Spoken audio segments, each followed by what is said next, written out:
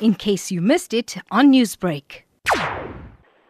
I'm inviting all South Africans, black, Indian, coloured and white, who are in search of something new that will disrupt our current political system to join us.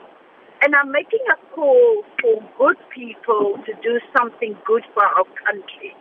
Because when good people do nothing, evil prospers.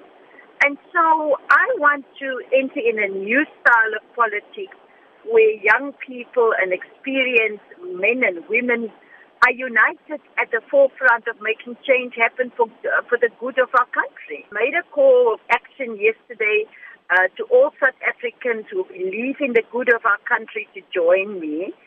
And my plan is also to continue engaging all South Africans over the coming week. And then later this year, in 2 weeks' time, I will unveil a party name and brand along with more detailed policies. And then in January 2019, we will launch our campaign for a good South Africa. How will your party stand out against heavy competition in the race for votes next year? Well, there is certainly a competition for ideas in our country, which is very helpful and healthy for our democracy. And so, if we move, I believe that we can make progress together. And it is up to the voters to decide, whether they want to build a good South Africa.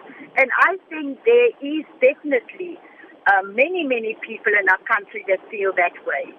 Newsbreak, Lotus FM, powered by SABC News.